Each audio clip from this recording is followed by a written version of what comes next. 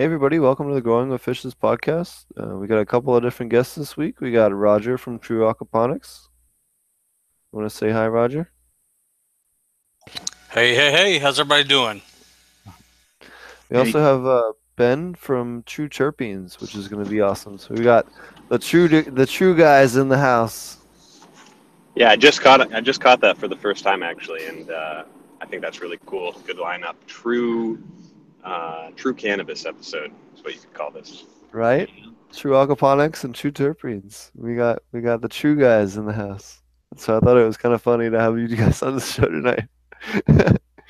Um, So it's been a little while since we had Roger on the show. Thanks again for coming on. Why don't you tell everyone what you've been up to? I know you got a bunch of newer stuff coming online. You guys have grown quite a bit since the last time you've been on the show. Want to bring people up to date a little bit?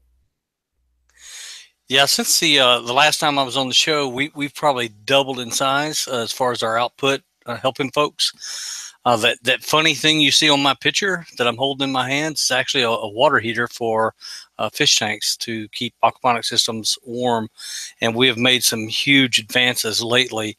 That particular one is a 1650 watt unit, which is kind of small, but we've added on a 2750 watt unit and a 5500 watt unit recently, and all of them are out there working in the real world, and it's fantastic. And on top of that, the nutrients, that 3 week dose that we came up with about a year and a half ago or so has just exploded on the market. People are loving it.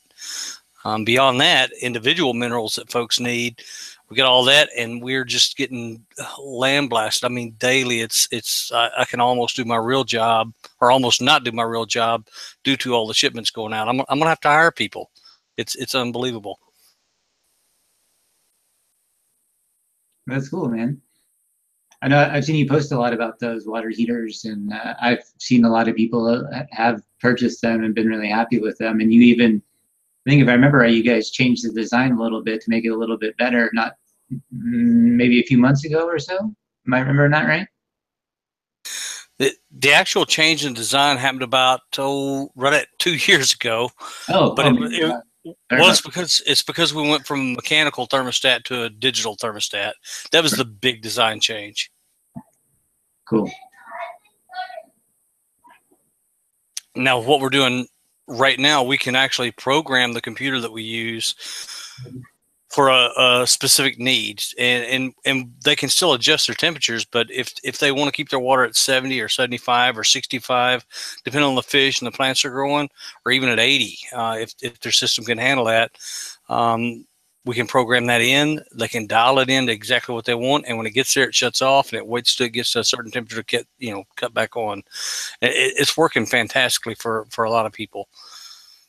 Yeah, that's great. I see a lot of really good feedback on it before, and I've checked it out for myself before too. I haven't quite had the need to do it yet, but I've seen a lot of really great feedback on it. And I think that I thought I remember something about changing the design to cut down on solids buildup around the core, but maybe that might have been a different one. I'm just mistaken. So, but anyway, I do know that I've seen that one on True Aquaponics quite a bit, and you guys have posted links and stuff to it before, and it definitely seems like a lot more efficient than just like a regular fish tank heater, that you might buy for an aquarium. You want to like talk about a little bit of the difference in efficiency between those two, or? Just to go back to the change you're talking about, you're absolutely right. That was just a couple of months ago. We used to build a cover for the heater element, and it was building up solids inside the feedback we were getting, and what we were seeing in our own tank. We were getting solids building up on the heater element, so you had to clean it constantly. And we've done away with it. And in our larger units, the heater element won't work anyway because the design of the heater element won't allow it. So it's a good thing all around just to get rid of it. It's a little less money we have to charge because we're not building them, and it's also a little less weight for shipping, and it does a better job without it. Yeah, that's okay. Good. That's what I thought. I thought maybe I was mistaken for another one, but yeah, that's great. And I like that you guys can share that kind of information, and you put it out there. And we had an experience with a lighting company that didn't quite divulge information that we thought was pertinent to their customers.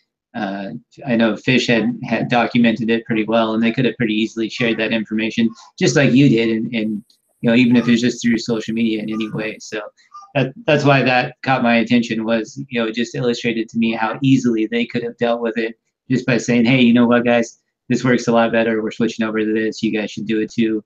Here's what you need to do. And I thought that was really cool. So just wanted to give you your kudos there.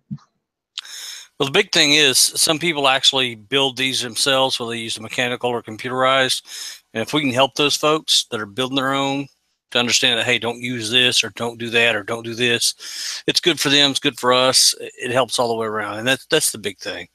Well, we appreciate it. Thank you, sir. You had another question after that, and I don't remember what it was. If you could restate it right quick, I'll go to it. Yeah, just on that last point, just have to shout out respect. Just need to say that. All right, thanks, Tommy. And yeah, I did have another question, and I don't remember what it was either. So Roger actually does a good job of answering customer questions on his Facebook group. Yeah. And unlike a lot of the other people out there that sell stuff, actually does a really good job of customer interaction.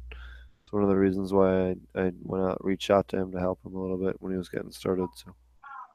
Hey, he's got a lot of cool things, I think, for beginners too. I always send them over there to your store to take a look at it, because I feel like you have some sort of pre-made packages put together. Do you want to talk about those a little bit to make it a little bit easier for the newbies to manage their systems?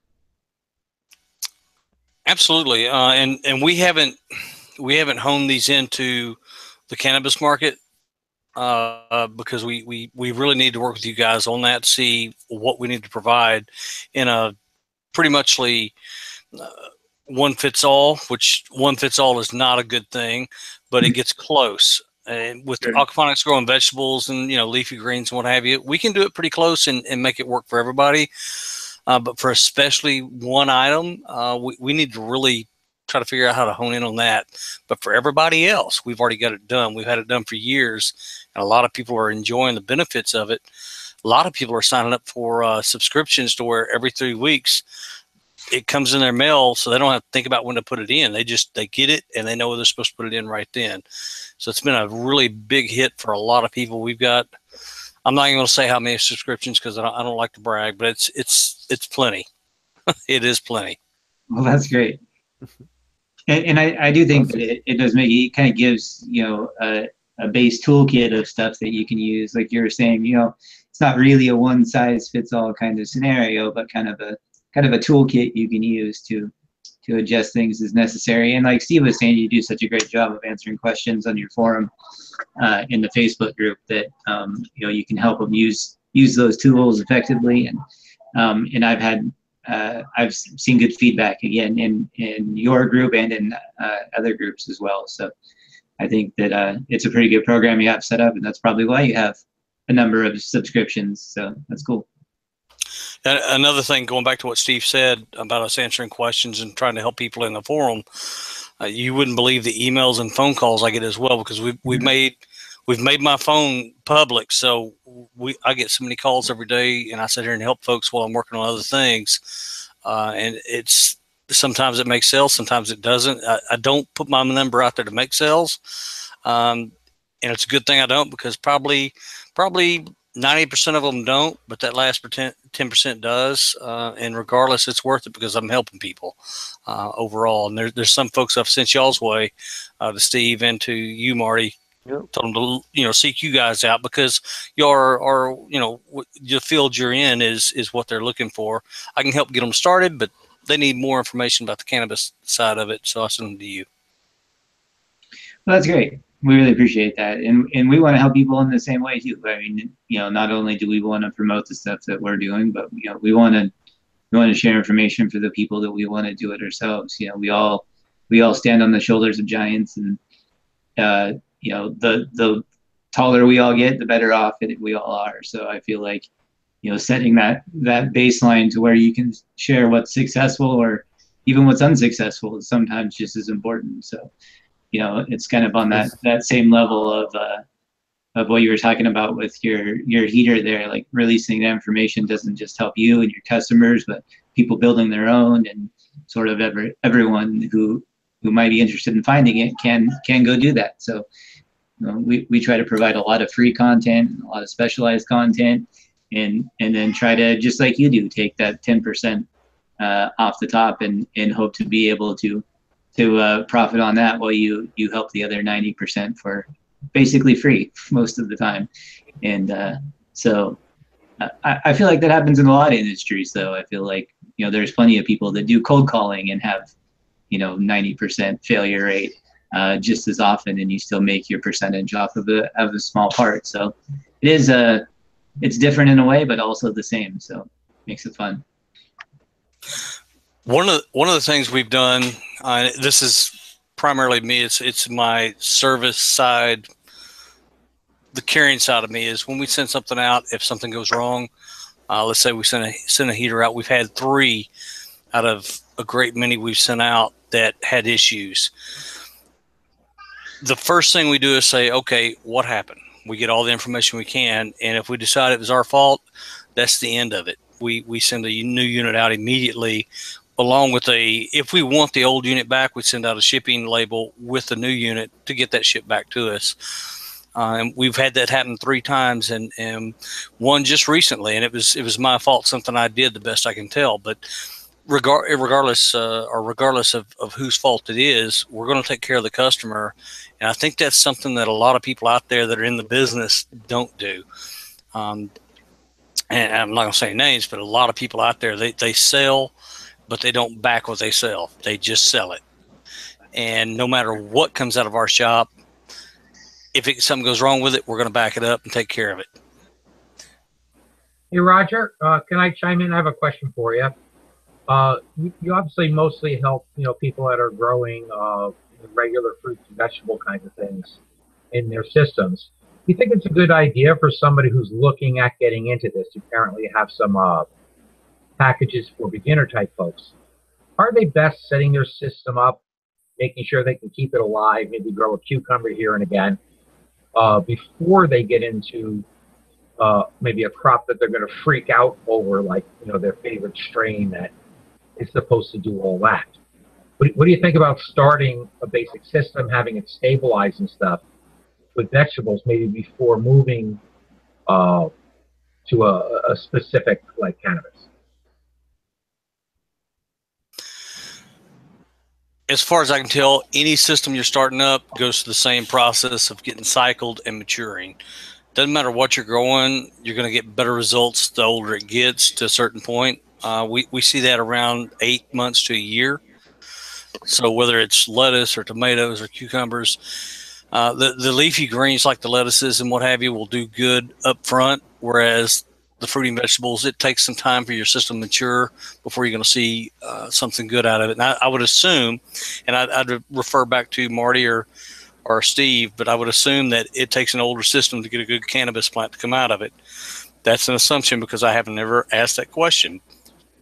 But on my side of it, we're starting up a system, a brand new system. If you're getting enough nitrate produced, if you use something like our 3-week dose, you put all the other minerals in there that these plants need to produce good, hearty food that's going to kick something back to you instead of just buying Walmart produce. I mean, if you want something to grow that's going to produce something you can eat and give you no value when you eat it other than filling your tummy up, then I guess you can go to Walmart. But we want to see people do better than that. We want them to actually have something nutritious, and that's really the basis of how we got started in minerals for supplements. And then what pushed us into the 3-week dose was for, like we spoke about earlier with Marty, was it's kind of it's not a one size fits all, but it's so close that it really doesn't matter. And then you can tell me, and each individual person does, and I make notes,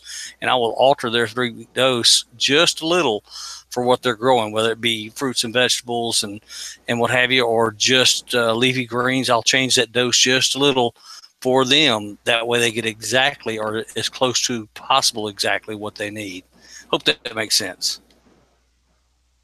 Yeah, I think it does. And I think that cannabis sort of is an interesting plant too, because most of the time you're going through a veg period in the beginning, which the plant is really growing a lot of leafy green foliage, right? I mean, that's in the beginning, that's kind of what it's going to be consuming. So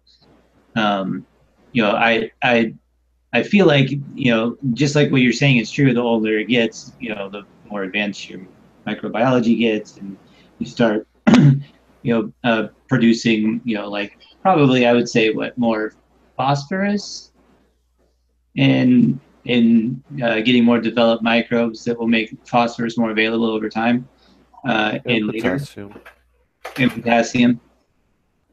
And so I definitely think, and that's just going to be better for flower because that's obviously what you want. So, generally most of the time people spend, 30 days or so in veg and flip to flower, depending on the size. If you want them bigger, then obviously you're vegging longer. Or if you're working with like some CBD strains, they want to, a lot of them are juicing them while still in veg and just continuing to grow them in that way. And I have a friend here locally who's juicing primarily for his I think it's his grandma, maybe it's his great aunt or something like that. But anyway, he's just has a CBD strain that he keeps in veg all the time, and juices it primarily for her, and that's what she uses for her medication. So I think there's a lot of interesting things that are happening along there, and who knows, maybe Ben can share some information on that too. We talked to him a little bit about that, but I think it's interesting in terms of, you were talking about the system and the way as it cycles and gets older, it definitely becomes better for flowering and and everything else. But in the beginning, when you are doing a lot of nitrogen cycling, it can be great for plants and veg. They'll really take off, and you'll see rapid growth and healthy plants for sure. Well, especially in the biggest nutrient you see underdosed in aquaponic systems, especially even vegetable systems, is molybdenum. Molybdenum is one of the primary nutrients that is responsible for how quickly plants can utilize nitrogen. If they lack molybdenum, it will limit their nitrogen processing per day. So especially if you're going leafy greens, it can definitely accelerate growth if you are of an older system, especially. Or even especially older commercial systems. Cool.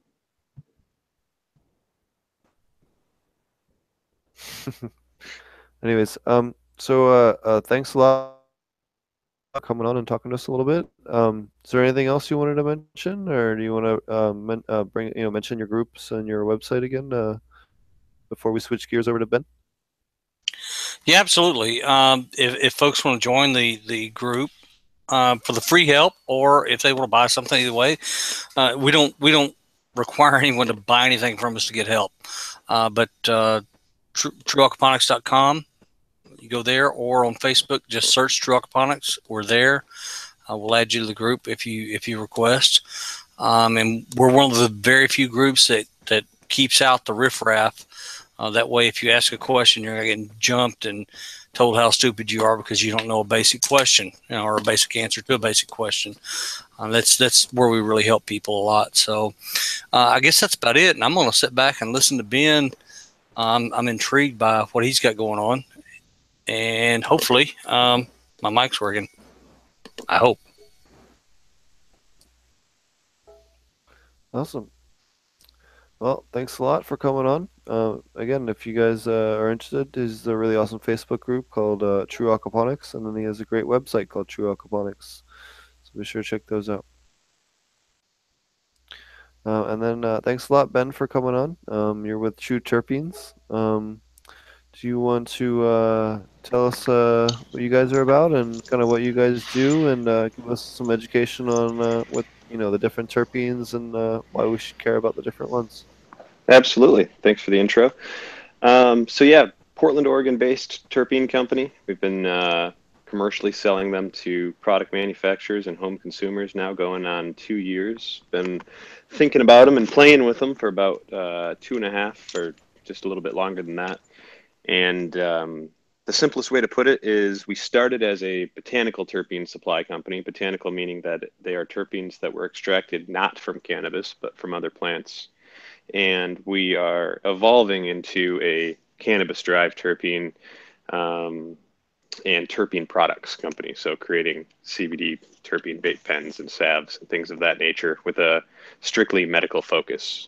That's kind of where we come from. I was telling everybody before we started here today, got into the cannabis industry running medical clinics where people would come and meet with a doctor in order to get a medical card. And we really always focused on the patient education side of things, making sure that, there's definitely different levels of cannabis consumers, brand new people, longtime heads, et cetera, that were coming through the clinic. And we really made an effort to meet every person where they were at, not boring heads with things that they could probably teach other people, and not speaking over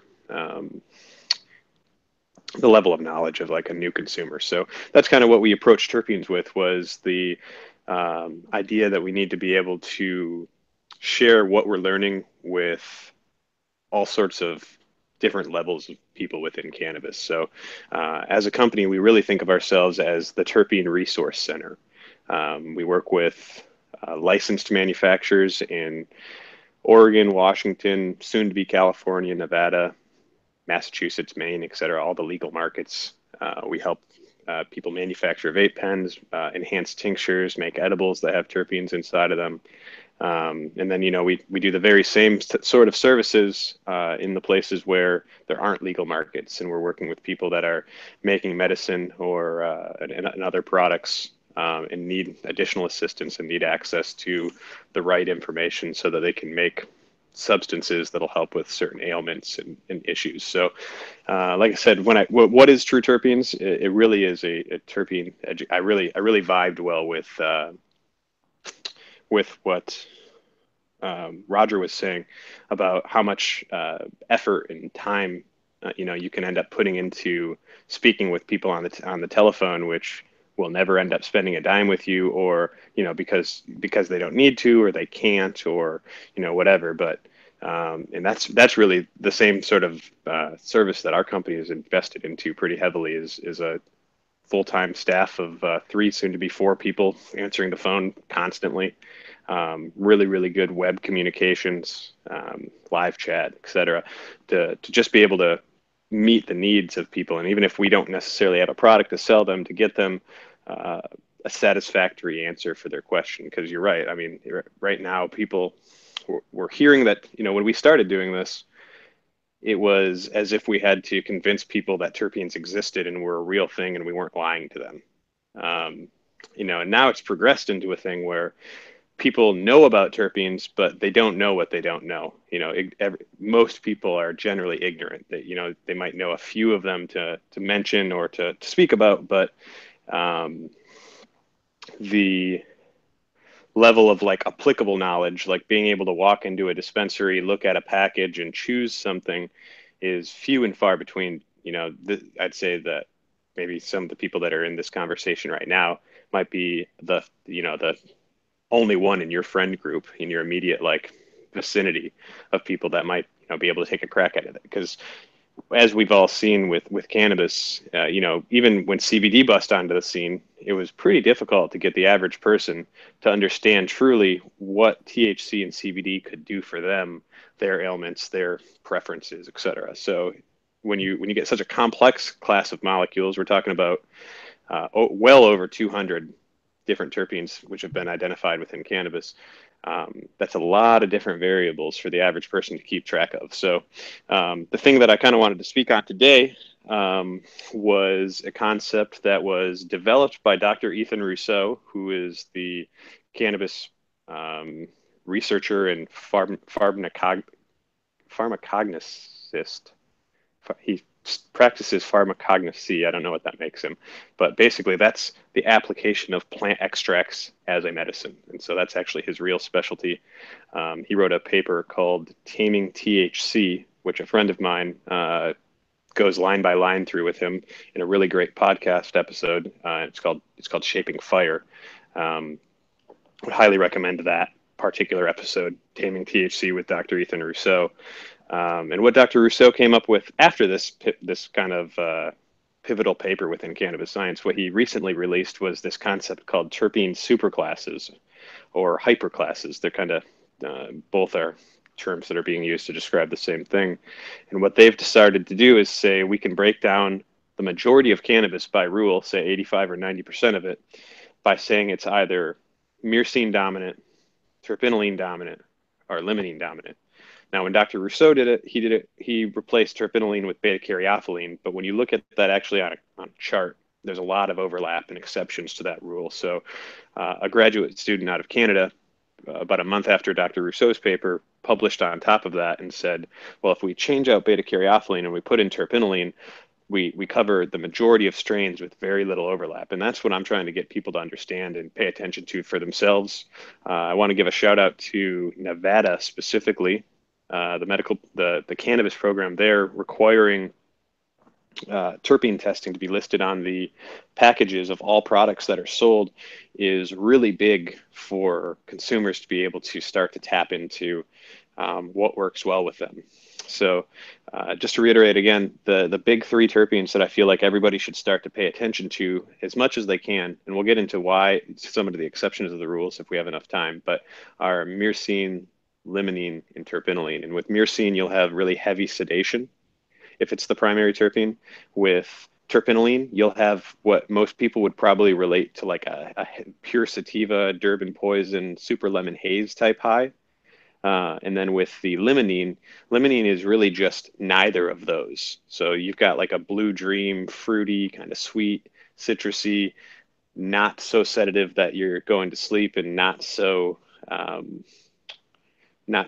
racy that it makes you uncomfortable necessarily. So, that's kind of the big push there. If you look at our website, which is buy-terpenes.com, you'll find that we have a kit that we call the Essentials. I'd say that the next level of knowledge, if you kind of master the myrcene, terpinolene, limonene thing, there's another 3 terpenes we can throw in there: alpha pinene, beta-caryophyllene, and linalool, which make up the primary 6 that I feel like the average person, I hope, in 3 years is able to identify. The reason why these are so important is because we want patients to be able to we want growers to be able to identify this, but like I said, I always think from a patient perspective, somebody purchasing a product, we want somebody to be able to walk into a dispensary and say, I need something that's 1-to-1 THC and CBD and dominant in terpinolene, because I know that that's what works really well for me. And I would like to stay away from things which are heavy in myrcene because they tend to make me fall asleep. And so that's really my educational push and a lot of my ambitions. Like I said, a lot of my business is I'm helping people make vape pens and tinctures and flying to their facilities and doing consults and things like that. But from a mission perspective and a goals perspective, I really want to help push. Everybody's been complaining about indica and sativa and it not being accurate for a fairly long time, let's say maybe 3 to 5 years. But I haven't really heard a solution to it up until recently when this new classification system became made aware to me. So that's kind of what is at the top of my mind right now. I'd love to answer some questions or take some leading questions if there's anything anybody wants me to speak on specifically. Yeah, I'd love to hear more of a breakdown on what the different terpenes do in terms of effect. This is all new to me, so I'd love to hear more on that. I'm very interested. This is awesome. Okay. Yeah. So when you say the effect of a certain terpene, there's a couple things to take into consideration. The first is that these chemicals are all adaptogenic, and by that, the endocannabinoid system is basically a balancing act in our body. So its job is to make sure that all of our systems, both what I would say electrical and physiological, work together well. So and that's both our autonomic and I can never remember what's the other nervous system. You got autonomic and sympathetic. Thank you. Yeah, thank you. So that's both of our nervous systems. That's our rate of that's our heart rate. That's really it has so many different jobs. We've all heard it's sex, fight, flight, hunger. So it's all of these really deep things that it's balancing. And so when you take a terpene and somebody's out of balance, say really far to the left, and another person's really out of balance, really far to the right, that's how I personally account for why people have different reactions to certain strains, is because you're encountering this chemistry and you're at a different place than this other person that's just consumed it. So like terpene, and I'll use an example here of why it's hard to say what individual terpenes do, but we can make some rules, but there's so many exceptions. Um, so like you look at terpinolene, terpinolene by itself in all sorts of studies is shown to be sedative. And if you smell it, it smells like something that would be sedative. But when it is combined with limonene or alpha pinene or any of these other stimulating or more often stimulating compounds, it becomes the racy, kind of hazy high that we're all familiar with.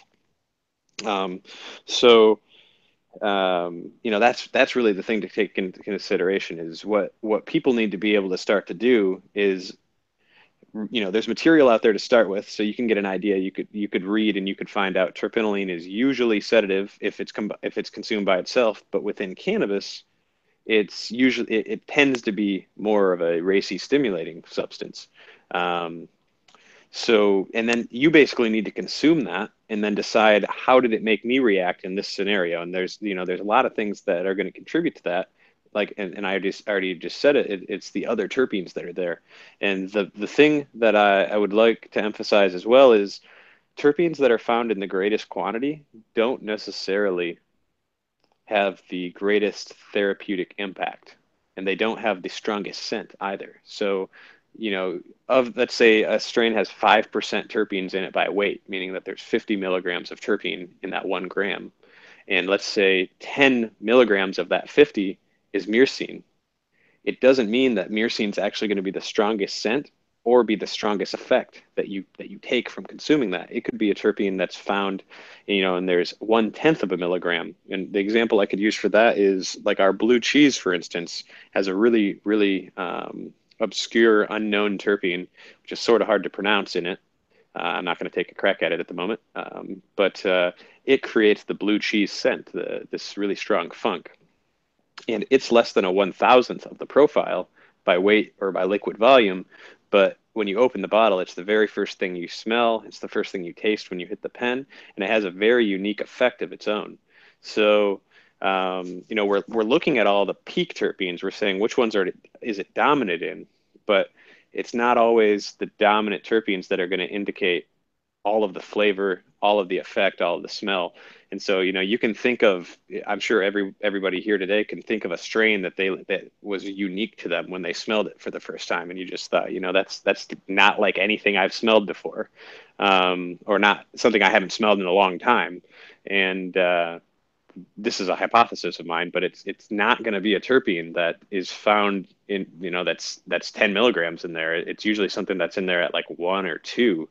And it's just got this really potent effect to it. So I think of terpenes, and now at this point in my life, all aromas as being really on a scale or a spectrum. And so things on the far left having 0 scent, we have a blend of terpenes that we sell that is basically imperceivable on scent and flavor, that people use to cut oils with, rather than using PG and VG and MCT, things like that. And then on the far right, we have these terpenes that are just unbelievably fragrant, more than you could believe from such a small quantity of liquid. Or crystal, depending on how pure it is. And like I said, the effect varies so much. So just to run through the common effects that people associate with terpenes, which I'd say are, as a rule, true, but there's always exceptions. You've got, we'll start with terpinolene. We'll say terpinolene, when consumed orally by itself, is sedative, but in most cannabis strains is stimulating. Limonene, a lot of people think limonene is like energizing and racy. But if you look at the literature on it for being consumed by itself, you'll find that it's all the rat studies and everything, and pig studies show that which unfortunately, there isn't better data than to go off of, such as human studies in a lot of cases with these sorts of compounds. But you'll find, again, listed as sedative, but when you consume it in cannabis, most people think of those strains as uplifting and relaxing, but not sedative. You've got beta caryophyllene, which, if I had to pick one common terpene that's my favorite, I'd probably say it's beta caryophyllene. Relaxing, anxiolytic. It's also massively anti-inflammatory, and it feels good on the skin. So it's really good for any sort of bruising or like tissue wounds, things like that. Not open wounds, but like any sort of really musculature pain. It works in seconds. You can feel it, being both analgesic and anti-inflammatory. It has the same effects, same reported effects when inhaled in all sorts of different cannabis strains and product formulations. Linalool is actually probably the terpene in cannabis that by flavor I seek out the most. Floral strains seem to really do me well, and actually like a strain that I think of for linalool would be like Hindu Kush or GDP, something along those lines. And then you've got the myrcene, which most people, I'm going to drop a bomb here today and say most people have heard, or a lot of people have heard, that myrcene is found in mangoes, and that mangoes can make you get a lot more stoned. Dr. Rousseau, again, here, he found, I believe, like 12 or 15 different varieties of mango and had them all analyzed for terpenes and found little to no myrcene in every single one of them. But what he did find was a pretty good quantity of terpinolene, which he believed would actually have been a therapeutically active dose. So it really is probably terpinolene in mangoes that's getting people stoned. But myrcene is definitely known as like the couch lock. There's several studies that show in humans that it slows fast twitch muscle response, which is the reason why you have to decide to get off the couch and then do it. And then, so we said beta caryophyllene, and then the last one would be alpha pinene, which very unique terpene. Love to run it in like an essential oil diffuser in our office. And it is a bronchodilator, meaning that it opens up the pathways of the lungs and allows you to access more oxygen with every breath. So again, an estimation, but it's my estimation that strains like this are the ones that are especially beneficial for like asthmatics and whatnot. If you've heard about cannabis being used in that fashion, not only is it anti-inflammatory, but it would open up the pathways. Alpha pinene is also known as being a memory enhancer. So, and I don't know if that's tied to the oxygen or some other mechanism, but that's always been of interest to me as well.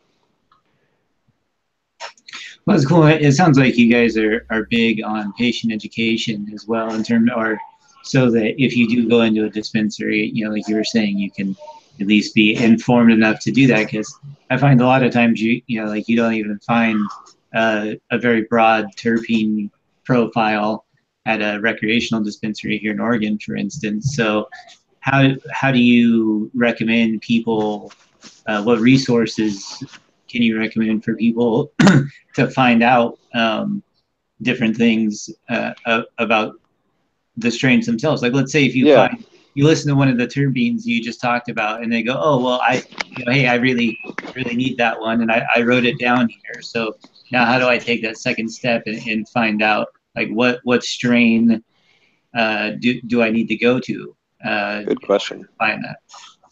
So right now there isn't, as far as I know, like a reverse way to look it up. Like I couldn't, and you making some great ideas in my mind right now, but I couldn't just type in linalool in my location and have it brought up. I hope to work with a certain Portland-based company that I don't want to mention their name because I haven't asked yet if I could speak about it publicly. But I hope to work with a certain genetic cannabis company to take the information that they have amassed and start tying it. So basically you would get one of these verified strains that they've proven is the strain that you are calling it. And then I'd like to get the lab testing done on it. And then that would give us the genotype and it would give us the chemotype. It's not going to give us one of the chemotypes. It's not going to give us the phenotype because we don't know the physical characteristics of where this plant was grown. But I hope to start feeding information in. An applicable action step for what you just said, if somebody really wanted to find out got a strain and it worked just wonderfully for them and they wanted to learn as much as they could about it, the first thing I would do is go back to the dispensary and see if the lab tests that they received. So I guess when buying your cannabis, you can ask to see a lab test, and then shoot a photo with your phone so that you have it. And then when you go and you consume it, you can take a look back and see if there's any anomalies there. So self-experimentation, you know, I kind of knew the answer to that. I didn't really think that there was, but it would be. I can take it. Oh, and I can take it one step further. And I would say, you know, the other thing that you can do is if that information isn't available, but it worked really well for you, I'm pretty sure a lot of growers, like commercial growers that are in the rec market right now here in Oregon, would be willing, you know, if you said, hey, this is absolutely awesome, I'd love to write you a testimonial for it. Do you think you could get the terpene testing done on this? And they say no. It's like, if you really want to know, and it was, you know, it's that thing that just like, you wish you could just use this cannabis every day for the next 5 years, ask them if you can pay for the testing. It's going to be $75 or $100 to get the terpene. Or buy a sample yourself and just go drop it off.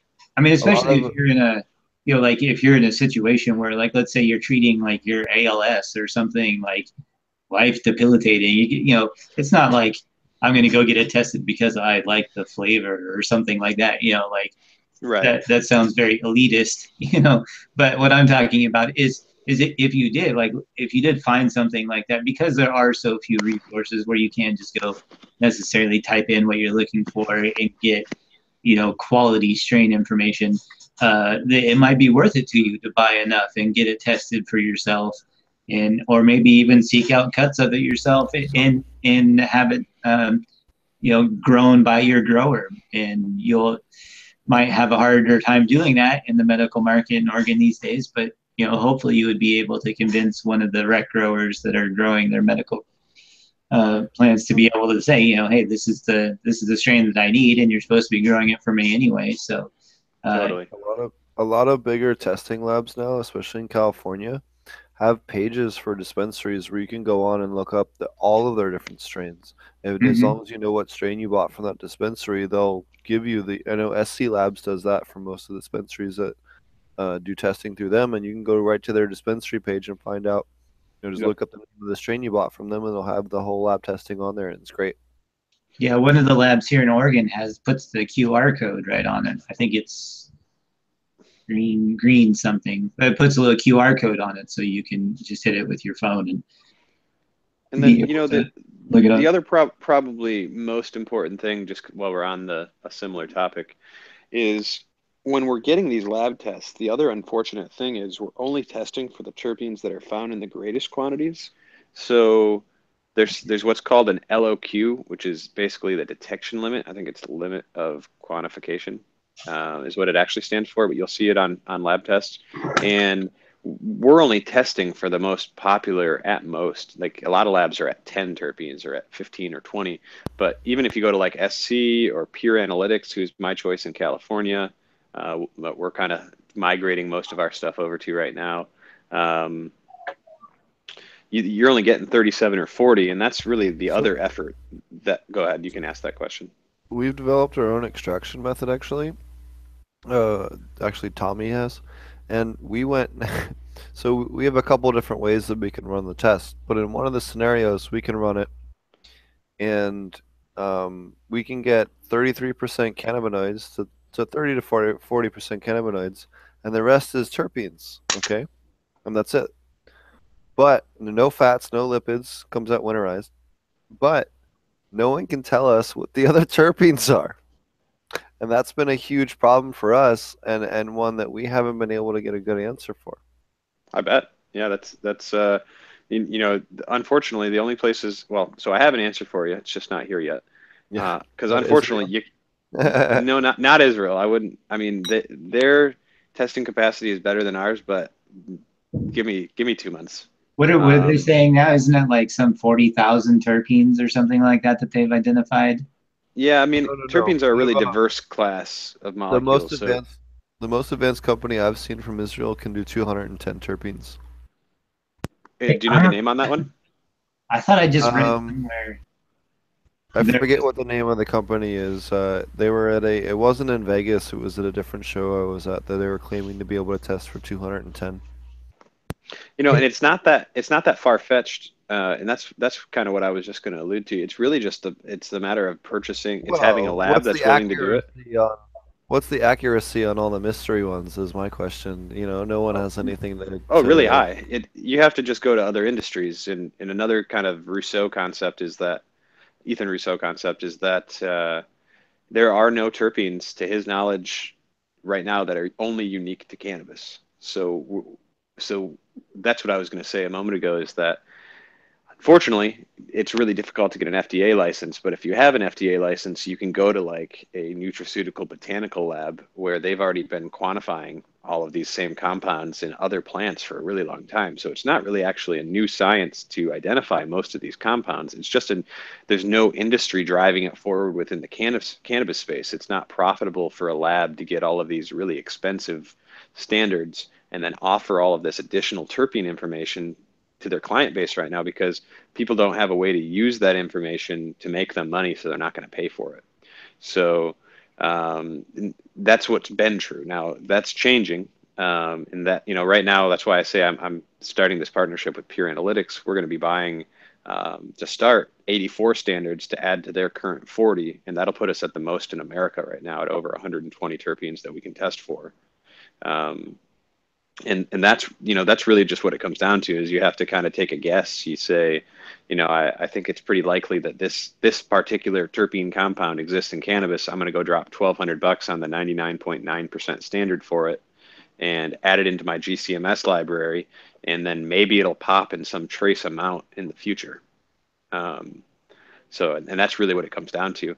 Fortunately, we found a study out of it was actually done for a police department, but we found one where they were testing all these organic compounds and over 260 of them were terpenes. And so we've got a pretty good reference list to begin with because they published all this data of the terpenes and other compounds that they found within cannabis, and they were using an NMR, which is nuclear magnetic radiation or radiance or the third letter is something along those lines, and it's like the most accurate form of analytical chemistry. And so, that's what the future is basically building the biggest library because you can get this report and it's got all these peaks on it from the gas chromatogram, but you just got to be able to identify those. And so, like I said, Israel right now does have the lead on that, will have the lead on it, but to a certain extent, it's only so useful for the consumer market and for the end user. But on a product development and research and development and therapeutics and medicine type thing, more data is absolutely what we need. So I'd love to get check out a sample of that stuff once we get the lab up and running and see what we can identify for you. I'd also love to hear more about the parameters, how you're running and getting 60% content, because that just sounds unreal to me. But obviously you're doing something. I can't say certain things if I may, Ben, but I do have a question on this with your knowledge of terpenes. Okay. I don't have any paper on the wall. I'm, a backyard chemist. Okay. So, I'm not credentialed or anything. I don't want to come off sounding like I'm all smart and everything. But I think very much in analogies when I'm working with like trying to understand what's going on inside of that of solvent and source material and that kind of stuff. What's your experience, or let me put out my experience and my working thing on this, is a lot of the terpenes, are they denatured? Are they broken when you're doing and when you drop them in ethanol? Well, that's a good question, and I don't know at a chemical level what's happening to them exactly. I assume that we expose them to, and I don't know the mechanism as to why this would happen, but I assume that they're oxidizing much quicker after that ethanol wash. So yeah, maybe it's because we're breaking them open because they, it's resin for the most part. So when that resin, when the outer crisp, brittle resin coating is broken and we've got the inner liquid portion, that's oxidizing and becoming harder. And you know, basically, the act of us smelling it, we're smelling our medicine and and that chemistry leave. Yeah, I So understand that. I will say I've never encountered terpenes that I thought were quality after the ethanol wash. Yep. After coming into contact with it. That's what's kind of got me. It's like I've done some of Stephen makes this live rosin press stuff that you'll bow before it. But it's so rich. Now, granted, it has the lipids and the fats still in it. Yep. But even with that, the delicacy and the stuff that comes off it's incredible. And then you look at like French and cannoli, and how he's working. Oh yeah. And the preservation. I mean, that's his whole mission. I just smoked some of his Blue Hawaiian at MJ BizCon, and it just blew me away. Like flavor, So those are terpenes. So we all know what we're talking about here.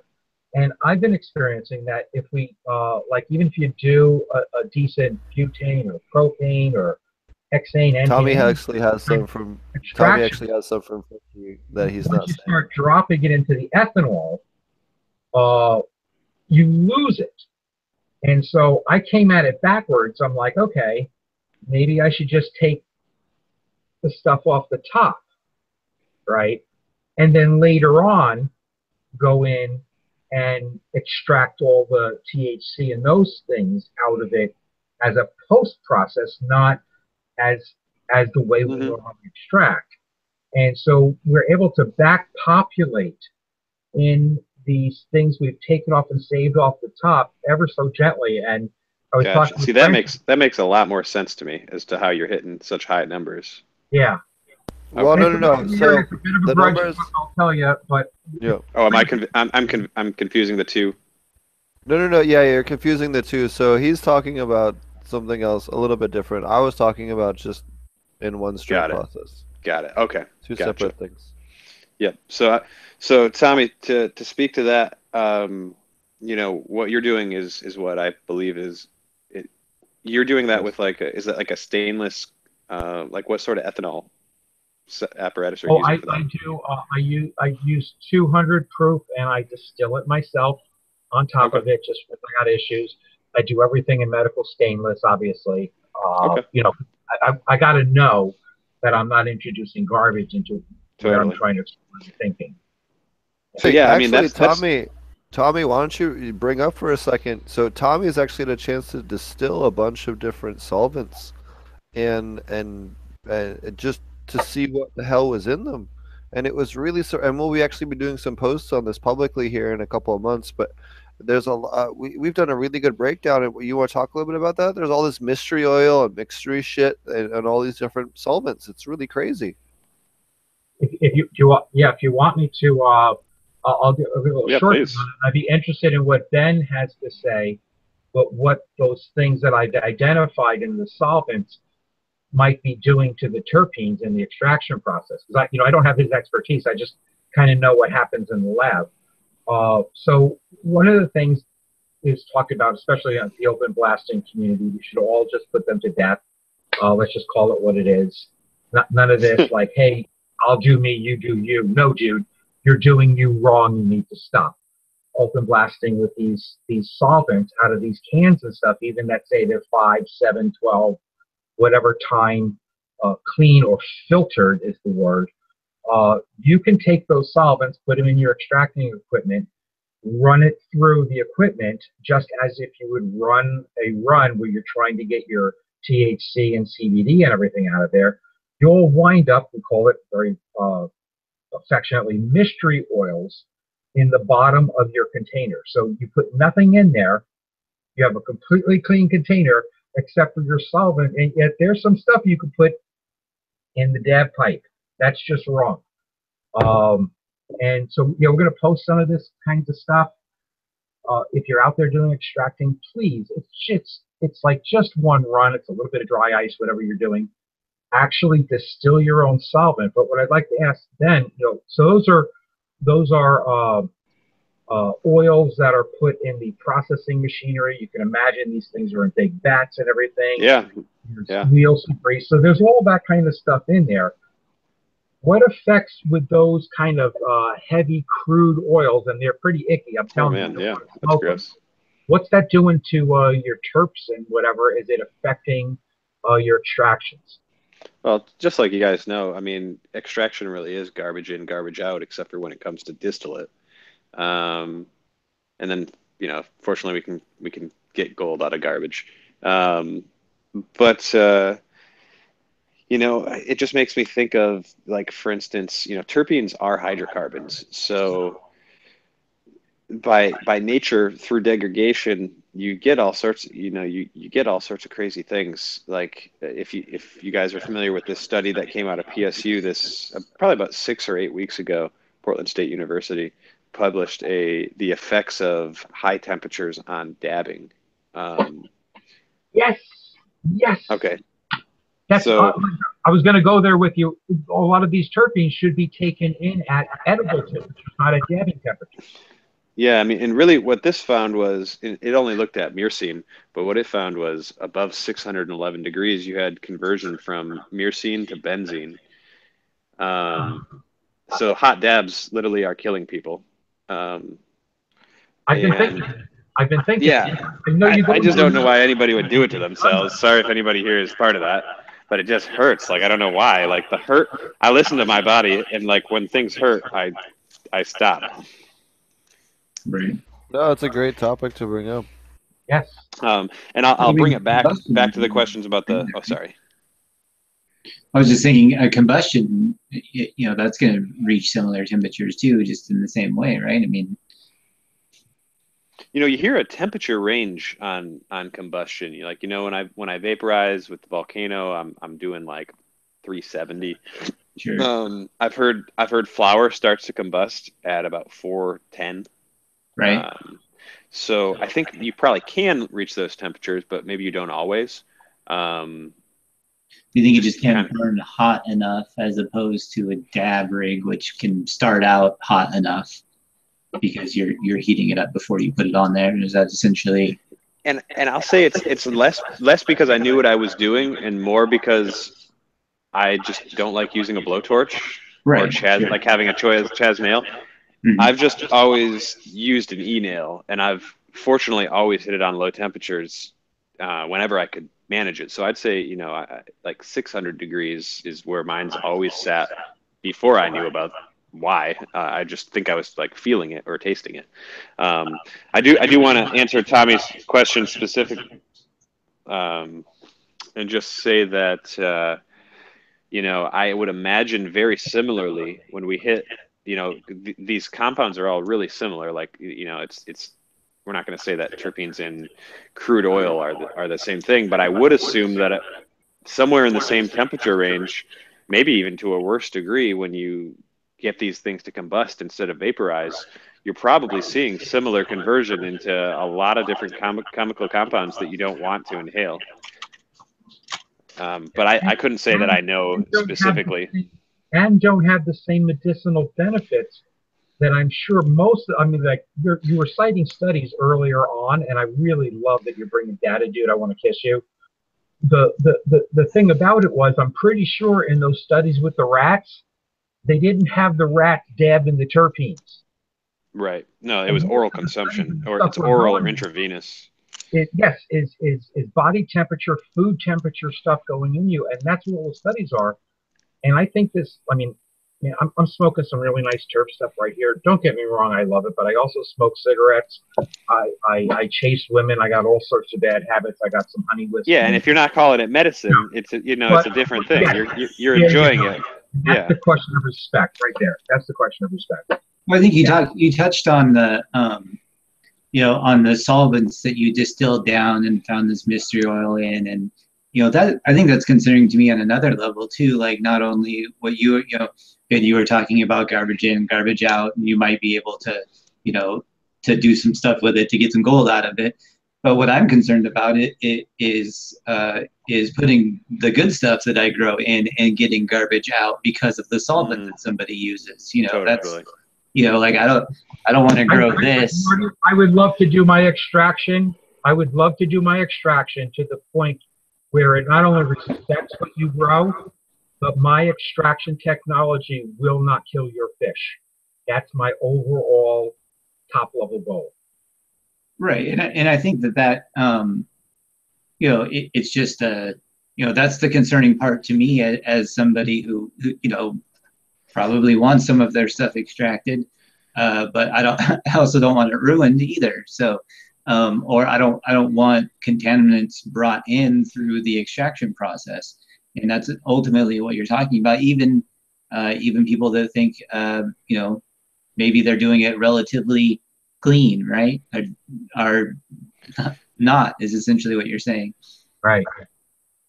Yeah, like those So- 12 times clean or 7 times clean, you know, they're paying twice the money for it, and it basically has just as much crap in it because it comes off the same thing. They're just filtering it. It doesn't remove that stuff from the solvent. The only way to remove it is to distill it at proper temperatures, let the solvent you want come off, and let everything else remain. Same way Ben's Do you have grabbing all the terpenes. It's true. It's actually I was gonna liken that and say, you know, fractional distillation was developed for the petroleum industry to make gasoline and kerosene, and I don't know all of them, but I've heard that crude oil has like 23 cuts to it or something like that, 20 plus different fractions basically that have different uses. And so it, you know, you're exactly right. It's all the same technology for separating crude oil into kerosene and gasoline, or Their separating. columns are just 4 stories tall. That's all. Yep, exactly. Yes, that's Same correct. column. Oh man, so a lot of good stuff going on here. I lost my train of thought on my next point to kind of follow up with that, so I apologize. I'm gonna have to hit a pass here. Do you want to explain to people a little Get bit a about bond the? instead. You want to explain to people a little bit Oh. about the entourage effect and how the turkey. Totally. Yeah, you kind of touched on that a little bit, but you know, maybe explain that a little bit more. Totally, yeah. And then actually, I remembered my question. It was, Tommy, do you have a suggestion for solvents? Like, from everything that you've seen, is there something you like better than the others? If Aside you're from making- aside yeah. from ethanol, Yeah. aside from ethanol, because ethanol, of course. But I mean, like within the hydrocarbon side of things. I'd like Oh you- no, there's a non-hydrocarbon that we've been having a lot of luck with terpene stuff that we could Okay. talk a little bit more out offline. of the common ones, I'd go for butane if you're doing it properly. And I mean, like Okay. running a real tight ship and really doing your purging and everything. It's a brilliantly safe solvent that is used throughout the pharmaceutical, food industries, cosmetic. It's like one of the big ones for everything that you're used to dealing with 100% safely. Just in those settings, very often they deal with it with more respect than many people in the cannabis space tend to deal with it. But that's a really good solvent out of the normal ones. But if you're really going for medicine and you're really honoring the kind of stuff that Ben's bringing up around the terpenes, and I've had some of this experience also, I go for a method like Steve teaches, doing the bubble hash kinds of stuff, because you just can't get to ruining the stuff when you treat it with such respect, like Steve does when he's making his live rosin presses. Other than that, if you know you can't go through all that bubble bag kind of stuff, a very low temperature infusion directly into coconut oil, man, will that hold on to the frickin' terpenes for the average person who has to do this in their kitchen. Coconut oil is going to save the most terpenes to eat in your body at the proper temperature than anything else I have found to date. And I want to be smacked down on that, because if there's something better, I really want to know it, because this shit's really pretty good. As long as you decarb them properly. In fact, Tommy, do you want to touch on your decarb method? I'm sure Ben would appreciate it. Yeah, would love to hear. Okay. Well, this is funny, Ben, that you're here. My standard story is, you know, when you're decarbing, if the entire neighborhood can tell that you're decarbing your medicine, you're paying for their medicine. Totally. So I do all my decarbing like at home. I suggest in quart-sized mason jars. Just stuff your material in there, put the top on it like you're going to do some regular canning. These jars are made for canning. It's perfectly fine. You put it in a 215, 220 degree oven for 45 minutes, and then you take them out and you let them settle down. I like to let them go for 24 hours because it doesn't matter. And the plant material reabsorbs some of the terpenes that have been liberated with the heat. And you can't smell it in the whole neighborhood. So that means in that jar is still the terpenes that Ben's so excited about, I'm so excited about too. Now what you do is you pour your coconut oil in that very same jar, okay? Put the top back on it, put it back in the oven, and let it sit there for about 5 days. Now, that's if you're going with the THC kinds of stuff. You're trying to get the CBN. I'm somebody who's missing 7 discs in my spine. You can do it shorter times. You won't get as much CBN processed through it. I drain that oil out of that material. I repack it with some more coconut oil. Do another 3 days. Drain that out. And for at-home people who are in states where it's hard to come by your medicine, if you're needing to eat it and get your benefits out of it and get the kinds of things, the terpenes, that's the best way I have found for the home person or even the professional person who really needs ACE medicine to capture the most stuff, because I think there's so many things there. Ben was identifying, the number of terpenes he'll be able to address. He's, talking about 6 here tonight. There are so many there that we don't even know to say their name, bitch. Okay? I mean, it's like they could be like some of the most wonderful terpenes. And out of every method, I've tried to capture my medicine because I spent a lot of time growing it. Not as good as the people on this podcast here, but worked hard at it. I was really interested in preserving it, and that's my soapbox. I get the hell off that. Okay, well, hey, I appreciate that thorough explanation. That really helps. Personally, I think of myself as somebody who can manufacture products as long as there's a licensed laboratory open, because I've always had the benefit of my time in managing and handling cannabis plant material, of working in kind of like high-tech facilities. So I'm always really encouraged when I meet people like yourself that can tell me like, oh, dude, go down to the hardware store and buy these 6 things, and we're going to be, you're well on your way to making, some incredible products. So appreciate you sharing the at-home version of that. And maybe just to jump back to the previous question that was posed, speaking like more on the entourage effect, the entourage effect is a term that Dr. Ethan Rousseau really popularized, but I'll give a little bit of historical credit to Dr. Mel Frank, actually. Mel Frank, I don't know the year that he said it, but wrote it down, but called the same phenomena the symphonic effect, which I actually really like that name for it as well. But an entourage is basically a group of individuals, a gang, what's another word for that? A syndicate, that works together towards a common goal. And that term within cannabis today basically means that, and it's been interpreted to mean that whole plant medicine is better than remanufactured kind of like pharmaceutical grade cannabis, which I think is both true and false. I'll say that off the shelf, the ability to take a joint and inhale it and receive medical benefit, there's almost nothing better than flower. But for somebody that needs a very specific, consistent dose of cannabis to control a true medical condition, I don't think that pure flower is always necessarily the best way to go about something. What if you need a ton of CBG, for instance? You're going to have to consume a ton of whole plant flower to get to that point. So entourage effect really just means that, it's not just the THC, it's not just the CBD, it's not the 6 terpenes that I just suggested. And it really kind of leads into the question from before, from earlier today, which was, which terpenes do what? And it's to say that they all work together to have a synergistic effect. That terpinolene plus limonene plus myrcene is going to lead, plus THC plus CBD plus all the other cannabinoids in a given strain are why that strain has its effect. It's the idea that 1 + 1 doesn't equal 2, it equals 3.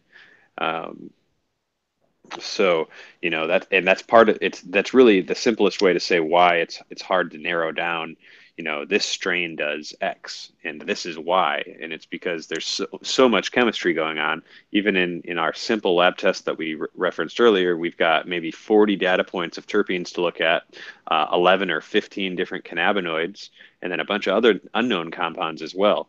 And so, the entourage effect is just basically outlining, and it's a way to view that within this strain, the therapy or the benefit, the enjoyment that I'm receiving isn't really due to one thing. We're not going to say the THC got me stoned, because anybody here or that's listening that smoked just distillate knows it's not really that exciting. It used to be, to get like a gram of clear or distillate or whatever you want to call it, you were paying 80, $100 or something like that. But now you look at the market for distillate, and distillate is dropping really quickly, and the complex 6-star bubble hash rosins and live sauce and all sorts of other really terpene rich, complex, full plant extracts are really the ones that are taking top dollar again. And it makes sense. They're artisanal. That it takes skill and care, and it's completely garbage in, garbage out manufacturing. So, I think that term in popular conversation right now, a good way for somebody to use it is, like, you could say in conversation, like, I'm not sure what it is about that strain, but the entourage effect has me feeling like X. Because, you can, like I said, you can look at the lab test, you can get a pretty good idea for what's going on, but ultimately it's like, we'll go back to Dr. Frank's term for the effect, the symphony. You're feeling it all. You don't go to the orchestra and say, wow, the violin is, you might sit there and say, wow, I love the violin, but you can't say that the entire experience that you just heard was because of one of the instruments. It's everything working together to bring you that enjoyment. So that's about as much as I could really say about it generally, but if there was any specific questions about it, I might be able to lend more to that. No, that particular part was awesome. I don't, again, I'm very new to terpenes and what they should do and why I should care about different ones, and this has been great. I don't, what other information do you have for people maybe that are kind of just trying to get their feet wet or trying to understand or trying to wrap their head around the whole terpene market? So the first thing to read would be, go to our website. It's trueterpenes.com, and then there's buy, B-U-Y, terpenes.com. Both of them have a little bit different content on them, but definitely educational. Even on the buy site, there's actually a little bit more content on there. And so from learning about our company and like the manufacturing of products using terpenes, that sort of thing, there's that avenue. For basic terpene science, I'll say it again. I'll plug the podcast that I just think I just got to commend the host Shango for getting Dr. Rousseau to do this. But they take Taming THC, which is really the paper, like if you read anything written about terpenes online right now, I'll say that we're doing some of the most creative and new kind of content generation, but it's mostly the same 3 or 5 articles, 3 of which have been written by Dr. Rousseau, reworded. So anything that you've read about terpenes before likely came from somebody who read Taming THC and then summarized it. So I'd say go to the source, just go to PubMed, Google PubMed, and then go to the main site. Just type in Dr. Ethan Rousseau and read all of his papers that are in relation to cannabis. He breaks, like I said, he's a pharmacognosist, which is a dying breed of plant scientists, because most people went into pharmacology. But this is using plant extracts in application to human health. So that's his specialty. So he goes line. So I'd say first read the paper. It's not the hardest scientific paper you might have ever read, but it's certainly not light reading. So you maybe want to do it with a notebook and take some notes and then Google some stuff. And then after you've kind of made your way through it, or you maybe do this and vice versa, the Shaping Fire podcast has Dr. Ethan Rousseau go through basically every paragraph or every 3 sentences or so. Shango reads it out loud, and then Ethan explains exactly what that means in relation. So he has that paper. He has a follow-up paper to it that I can't think of the title. He most recently just released a paper called Cannabis Pharmacology, the Usual Suspects and a Few New Promising Leads, I think. He basically revisits the Taming THC, adds additional information to that conversation, and then discusses some new cannabinoids and some other terpenes that weren't previously discussed. And that, I think, has about 35 terpenes in it or so. And that's the most that's really publicly explored. So between Rousseau's literature, the podcast with him discussing it, and then our website, we also have something that we're working on right now. It's not 100% where I'd like it to be, but it's, God, what is that forum name? It's I'll have to get back to you guys. I'll send you the link on it. But we actually built a forum for terpene talk, and it's been up for 18 months or so, and it's got some pretty good stuff on it. And it's really it's a forum, so it gives people the ability to ask questions, and we try to get some experts in various fields to answer those. But unfortunately, I guess to wrap up this question about where to learn more, there isn't a lot of different unique content outside of academia. There's a lot of organic textbooks and organic chemistry textbooks, and there's stuff from pharmacology, and there's stuff from aromatherapy and essential oils and things of that nature, but nothing that's really spelling out this is how to decipher and use cannabis terpenes for your health. So it requires it requires the assimilation of information. I'd say paying an aromatherapist for a basic 101 would be in somebody's best interest if you really want to get into because cannabis use actually is aromatherapy by definition. Aromatherapy is not, before I got into all this, I would have told you I thought aromatherapy was smelling scented things for your health. But what I've found out the definition is it's actually the application of aromatic plant oils for therapeutic value, and that's cannabis oils. All of the oils within cannabis that we're talking about, whether it's hash or flower, are aromatics. It's just any compound that has a benzene ring, essentially. So smoking a joint is aromatherapy by definition, and so there's a lot of people that have specialized expertise in using aromatic plant oils from other plants for health, and they're using a lot of the same terpenes. You got linalool and lavender, you got myrcene and lemongrass, you've got all the pines with the pinenes, you've got terpinolene in all sorts of coniferous trees and apples, and so you've got a really big knowledge base of people that have been practicing this gentle medicine for a really long time, probably feeling insane because nobody's listened to them for the longest time and really considered it. I used to think it was foo-foo until I really got into learning more about plants and biology and whatnot. That's really it. It's kind of it's the journey of 1,000 miles, because you're going to go, you're going to learn some biology, and you're going to learn some chemistry, and you're going to learn some aromatherapy, and you're going to learn some botany. We didn't even really get into that, but why do plants even make these oils is a whole interesting and fascinating conversation on its own. Plants can't shout or sprint, so they smell. They can't yell for help, and they can't tell somebody to get away from them, or they can't run away from a fire or a bug. So they use these compounds, these chemicals, to basically communicate with the world around them, whether that means they're defending themselves or attracting a beneficial relationship, for a pollinator to come in or for something to eat their fruit and carry the seed far enough away that it could progenate.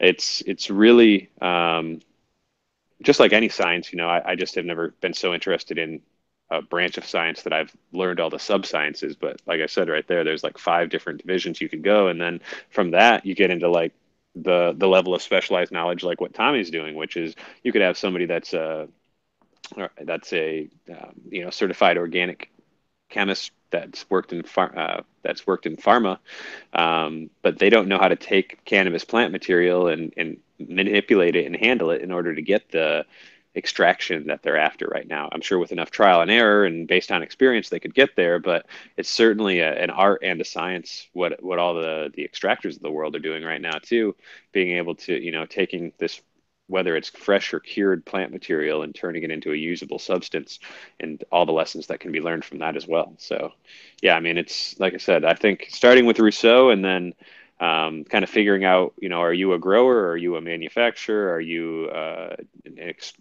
just an extreme connoisseur, et cetera? And then you can kind of take a different pathway to get to the sort of knowledge that would be beneficial to you.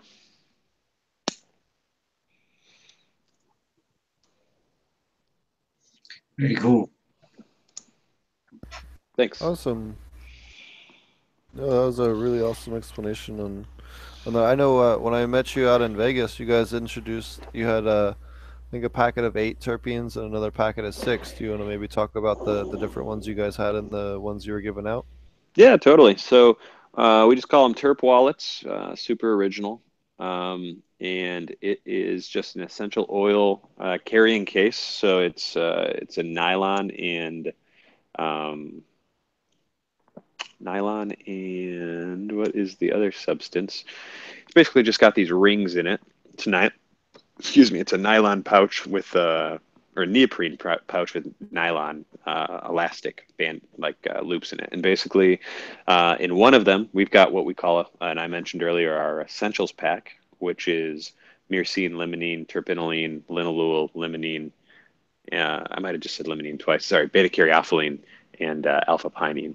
So it's got like the 6 main terpenes that we suggest people try to teach themselves and be able to identify by scent and flavor, in a convenient little carrying pouch, so that you can kind of use it as a reference standard when you're sticking your nose in a bag. You can smell one first and then compare it afterwards. Show it to people. We found that a lot of people have a hard time wrapping their head around what is a terpene physically, like what does it look like and how would I handle it, etc. So it's just a small bottle of basically an essential oil, but more purified than essential oil because it's just one single compound. And that's like the basic 101 education kit. And then, so that was the 6-bottle one. The 8-bottle was just 8 of our strain profiles. And really simply put, what we do is we get a sample of cannabis, we test it for its terpene content, and we get this report back like we were referencing earlier. And then we take our individual single terpenes like limonene and myrcene, and we blend those together and we recreate the cannabis profile. And then people take that and they add it into their extracts like THC distillate in order to give the personality of, say, Granddaddy Purple to the blank canvas of distillate. So we had these sample packs that have 8 different strains in them, with the idea that you can add about a drop per gram to your dabs, let that sit overnight, and then consume it. You've got a brand new enhanced extract, or you can add up to between like 5 and 10% by weight to distillate or CO2 oil and make a vape pen. It's kind of our main product line is the strain profiles. It's where we do the majority of our business with, like I said, the licensed manufacturers. I'm kind of a dummy on all this, learning as we go. But I have a huge base of people that would like to know, particularly with diseases, these chronic diseases. People are getting chronic fatigue, UC, Crohn's disease, sarcoidosis. Yeah. Is there anywhere we can go to look and see what do you call them, terpenes would help with that, or do you know that off the top of your head? What I would say the closest thing to what you just requested would be to go to the world of aromatherapy and find the plants and oils that aromatherapists are already prescribing for those sorts of conditions.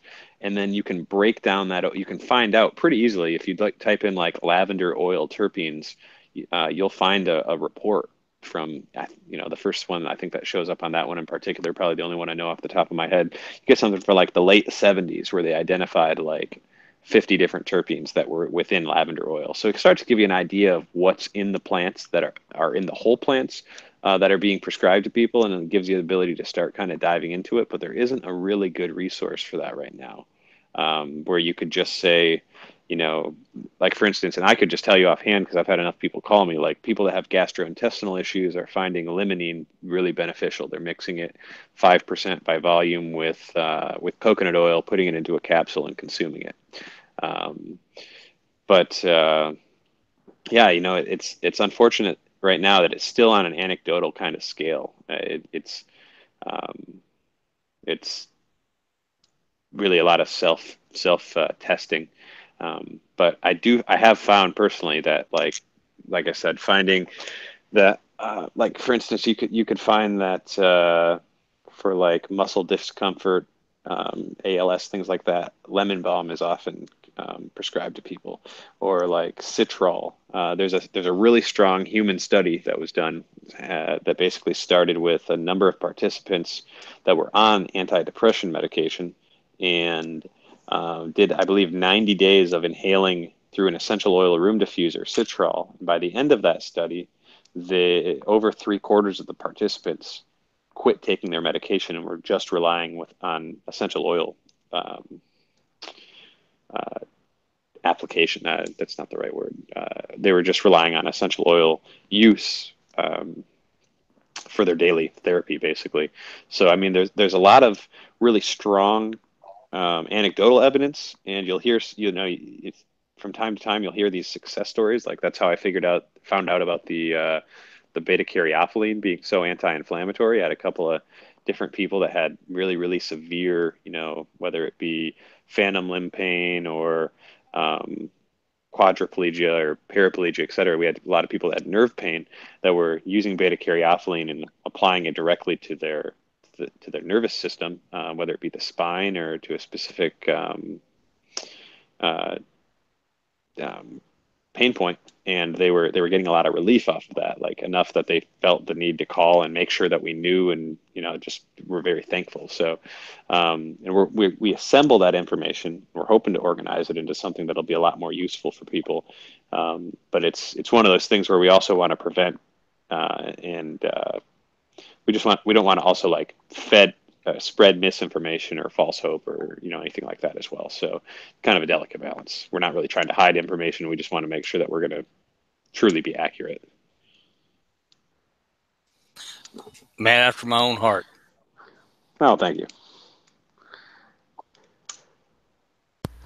It's always great to see all different kinds of different explanations coming on the show and explaining different technologies to us, and especially with having a couple extra guests on the show. I know it's been a great time to get those kinds of explanations on the show. I know we've Tommy and I have been working towards the feeling that hydrocarbons and ethanol will denature some of the lighter and more flavorful terpenes, and that's kind of what he was kind of asking about indirectly. Correct me if I'm wrong. No, you're there, Tom? Mostly the ethanol, yeah. Yep. Yeah, I think some of the hydrocarbons. What are some of the things not passing through actually? Yep. Things you see as kind of the future of terpenes and terpene research, and kind of how it plays into the consumer market for those that might be kind of looking to see how this might be into their daily products. I know, what is it? Nevada is requiring terpene testing in their stuff for next year. I think California. Totally. So, really what I just see for the future, it's hard to say, but I think it's just better identification and quantification and true structured research. So actual studies being done on the different terpenes and how they, apply to a specific mechanism, just like we would for any sort of like pharmacology. So just like pharma has to put something, they're trying to prove that a certain percentage of people respond to a certain treatment program. same idea. I think that'll be applied with terpenes within cannabis and with the cannabinoids as well. But within the next year, I just think that general knowledge of terpenes will grow. The ability for like the trend setting class to identify what it is that they like, and then that, I think, over the next 3 to 5 years will really trickle down into consumer products being better positioned and better worded on the labeling and packaging in order for somebody to walk in and say, oh, that says it's sedative, and it's sedative and causes anxiety in less than 2% of people that use it, or something like that. But I just think personalized medicine is really what will come of a better understanding of cannabis. Or sorry, a better understanding of terpenes, rather. Well, that goes along with cannabis. No, that's really great. Do you want to tell people how to find you again, and how to reach out to you if they have additional questions? Yeah, absolutely. So the website for information, I really would recommend just going to the website and checking out our Learn section. It's going to be the quickest way for you to kind of digest this information. It's kind of hard to necessarily get it all in a phone call. So if you do your homework first, it usually makes things go a little bit easier for both ends. So the website is buyterpenes.com. And we're on Instagram, really highly active at trueterpenes.com, or actually no .com, sorry, just at trueterpenes. And then to slightly lesser effect, but still definitely there and responsive, we're on Facebook at True Terpenes. And then the phone number itself for the company main line is going to be 888-954-8550. We're open from 8 to 4 Pacific. Awesome. That's really great that you guys provide that kind of service. Oh, thank you. And thanks for joining us. It's just what I want to say is this is a great panel. Was really glad to learn more about aquaponics. It's been something that's been of, kind of personal interest to me. I don't really have a business application for it, but I've just I got introduced to it when I was 12, and I just have always thought it was really cool. So I'm glad to see that's still alive and well and thriving. And I hear about people getting systems all the time. So really cool show to be on and be a part of as well. And the level of conversation and content and everything really well produced. So thanks for having me. Awesome. You've been a great guest. Thanks for being here, providing such great information. I really appreciate it. Yep. Thank you. And awesome.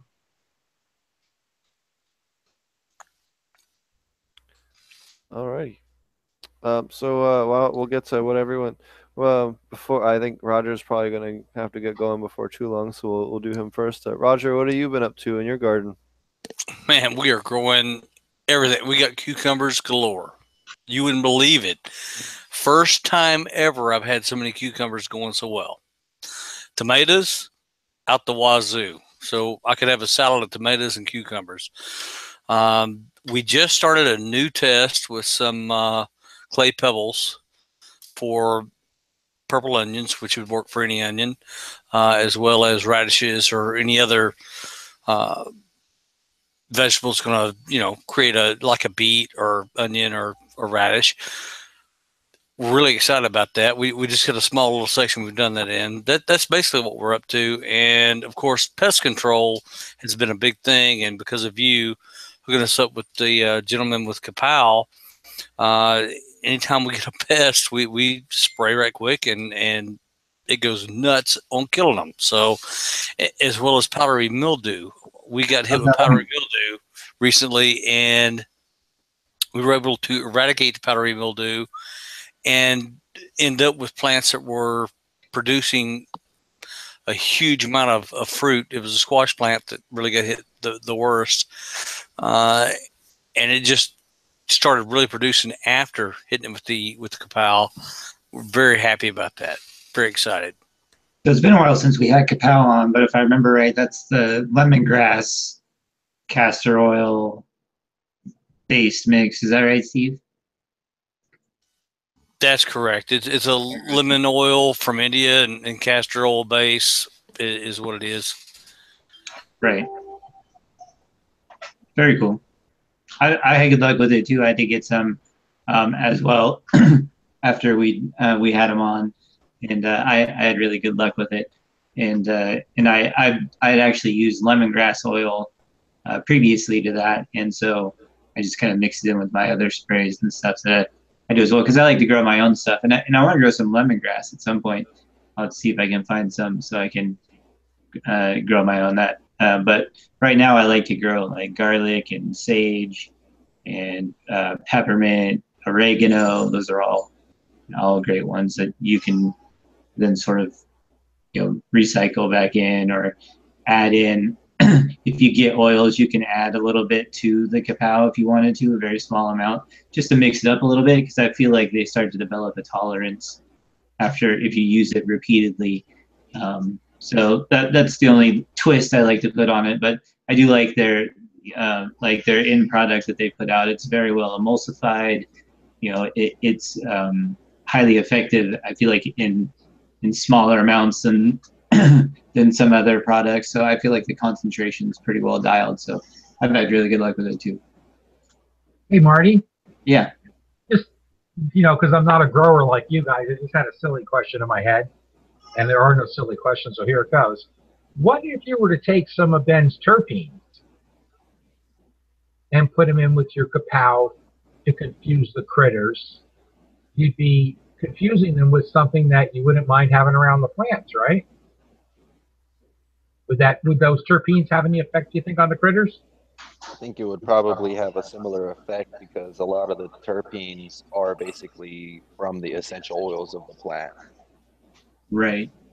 And that's kind of their part of their original purpose, even in other plants, right? I mean, that is like I think Ben was talking about. They can't run, they can't do other stuff. So what they do is they smell bad or smell different, and create those different terpenes to repel insects or do different stuff. So yeah, I definitely think that you would do that, and really, like Brain was just saying. That's what we're doing with the terpenes that we're extracting out of other plants anyway. Instead of a regular, and then you have a bud that smells and tastes like a meatball. If we were to do the lemon or the mercy or something, one of those fancy ones, maybe it would ooh, it's like diesel now, Yeah, I don't know. That'd be an interesting kind. Yeah, you never know. Yeah, I can jump in a little bit on this. I know there's plants out there that's been proven that when they're attacked, when they're healthy and they're attacked by a pest, they will put off a certain aroma that will drive pests away from them. And they also host other plants that will put off an aroma that attracts that particular pest to that plant, and the plant thrives because of it, and the plant that's next to it thrives because it doesn't have that pest. And from what I'm learning tonight, it's these terpentenes or terpen that are doing this. That's the aroma they're putting off. So it's intriguing to me. It's a whole nother venue for me to look at, and I am just intrigued by it. Well, there's a bunch more. There's terpenes, there's flavonoids, there's ether or esters. There's a whole range of different compounds that create scent and create different things. Terpenes and cannabinoids are only part of about 8 or 10 different compounds that all account for that. So, even though we're really getting into the cannabinoids and the terpenes, we're still looking at a fraction of really what we'll ultimately be looking at. Probably in another 5 or 10 years, we'll be looking back going, man, we were missing out on all those other compounds. What the fuck are we thinking? Yeah. We're just the same way we did 5 years ago when we didn't know about all the different terpenes, and 5 years before that when we didn't understand THC and CBD and everything else, and I mean, look at all the leaps that we make on a regular basis. Just analyze this stuff, the better we're able to understand it. Look back about 3,000 years and ask the same question then, and you'll see those folks understood it. We don't yet, but we're getting there. Yep. What about you, Brain Grow, it's nice to have you back. What have you been up to? Well, I got a few plants growing, couple dual root zones, and one that is straight aqua with no soil. And I'm loving how the dual root zone plants are coming out. And I'm also testing grinded up pumpkin seed, basically like a pumpkin seed powder, to see how that works as an iron supplement for my plants. Because I was doing some research on things that were high in iron, and that was one of the things that commonly kept on popping up. So I'm trying that out to see how that works as an iron supplement. The strain that I'm growing is Ninja Fruit, and I have 3 different phenos of that. So the one that I have in the aquaponic system without soil is the one that I'm testing the pumpkin seed out as iron. And so far, it looks like the leaves have already started to gain a little bit of green back. So looks like it's working. So see how it does in the long run. That's really cool. Yeah, and I mean, it also has stuff like magnesium, manganese, and other minerals. So small amount of phosphorus. Awesome. I'll have to look into that. Let's see what Sounds like else. it might be a good compost tea or ferment ingredient. Yeah, something to add to it, definitely. Other than that, I think that's pretty much all I've been working on. I added another light in my little flowering area, so hopefully that'll give me a little bit more yield. Looking forward to seeing how that goes, because I'm going to be popping flower on 2 of these plants in probably the next 4 or 5 days. So I'm pretty excited to finally be having some plants that are fixing to be going into flowering. Like in veg, they already smell amazing. So I'm pretty happy about that. Cool. What have you been up to, Tommy? Oh, testing. Maybe I can show you some of the stuff I've been up to. Nice hat, Tommy. There's that one. There's this one.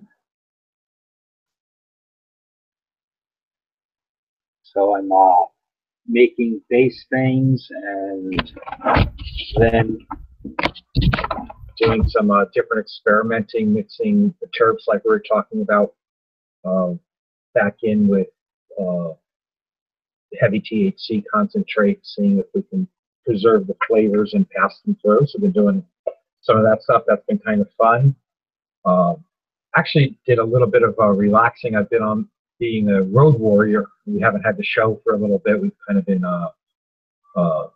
sticking and moving, I guess they call it, going from thing to thing, and a lot of exciting stuff. Went to Vegas and had met a lot of really nice, fun people.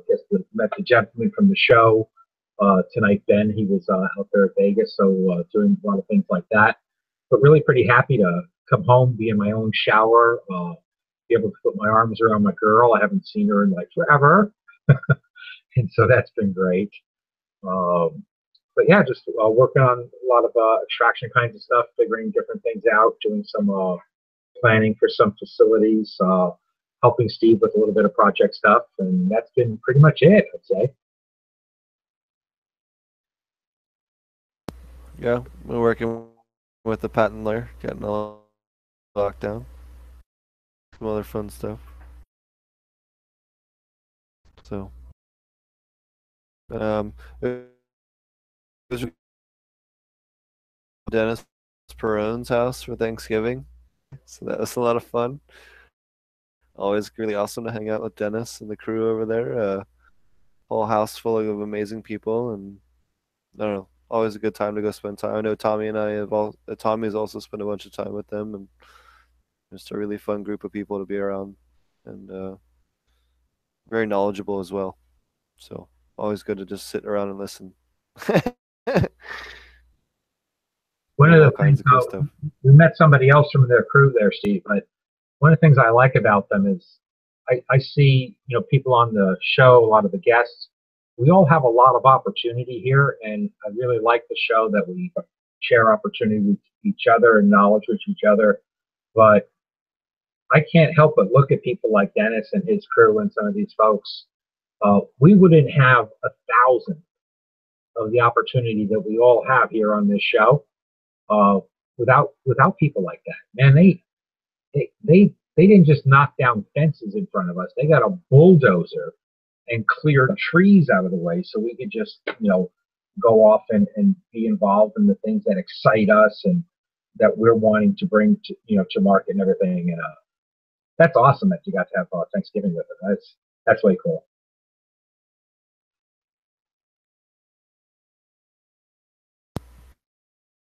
Yep, absolutely. It's really, really awesome. Been spending a lot of time with a bunch of their people lately, and a lot of really good time. Got to meet Richard Eastman the other day. That was pretty interesting. He's quite the interesting character down in LA. So he does a lot of compassionate care down there, and just a lot of cool people. We'll actually have the guy from East Bay Compassionate Care Center on the show here in the next few weeks. For exactly what day. Jorge Cervantes also agreed to come on the show sometime in the second half of or early January. We'll get him on. So, and if anyone's interested, be up at Emerald Cup. We did and some of our throw down. So, and yeah. I think you were breaking up there, at least on my end. What's yeah, that? that's what it sounded like over here too. I think you were breaking up, at least on my end there, Steve. Yeah, break it up. Something about the Emerald Cup, but I think a couple of the other things broke up there. It's the We'll be at Tommy and I'll be at Emerald. Tommy and I'll be at Emerald Cup. So if you guys are looking to hang out with us, definitely come out to Emerald. If you don't know what Emerald Cup is, you haven't been in the cannabis industry long enough. Allegedly, I'm not saying anything in this reality, but allegedly you might be able to take something out of this pen that would be worth going to Emerald Cup for. I'll just say that. Shame on me. Yep, I'm sure Roger's gonna hop on the first plane out to Santa Rosa. Hey man, I can do it. Well, it's next weekend, not this weekend. The fall in Santa Rosa. So definitely come hang out. Come visit our. I'm gonna have to originally, eventually come hang out with you, and I don't know, do something. Oh yeah, you come out to Ouroboros and get a tour. It'd be a lot of fun. Spend a day touring. I would love to hang out with you and Kim for a day. Terry and I would just love that to death. It'd be awesome.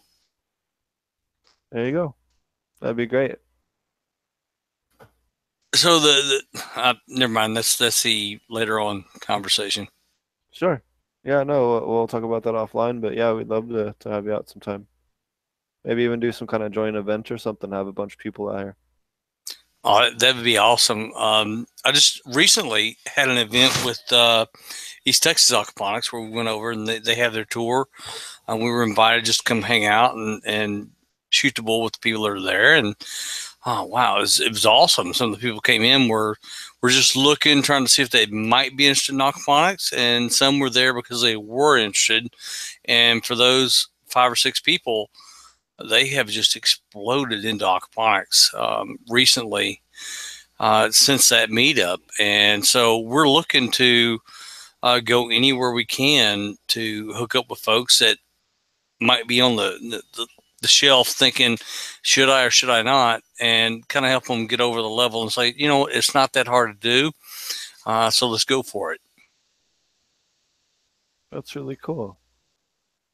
Yeah, it's too much fun and very rewarding. I love it. It was a blast. And I don't care what you grow. If you're doing aquaponics, it's going to be better. And of course, there's different ways in aquaponics to grow stuff. like the dual root zone that you talk about, Steve, and the rest of us, what we do. But it's great all the way around. Oh yeah.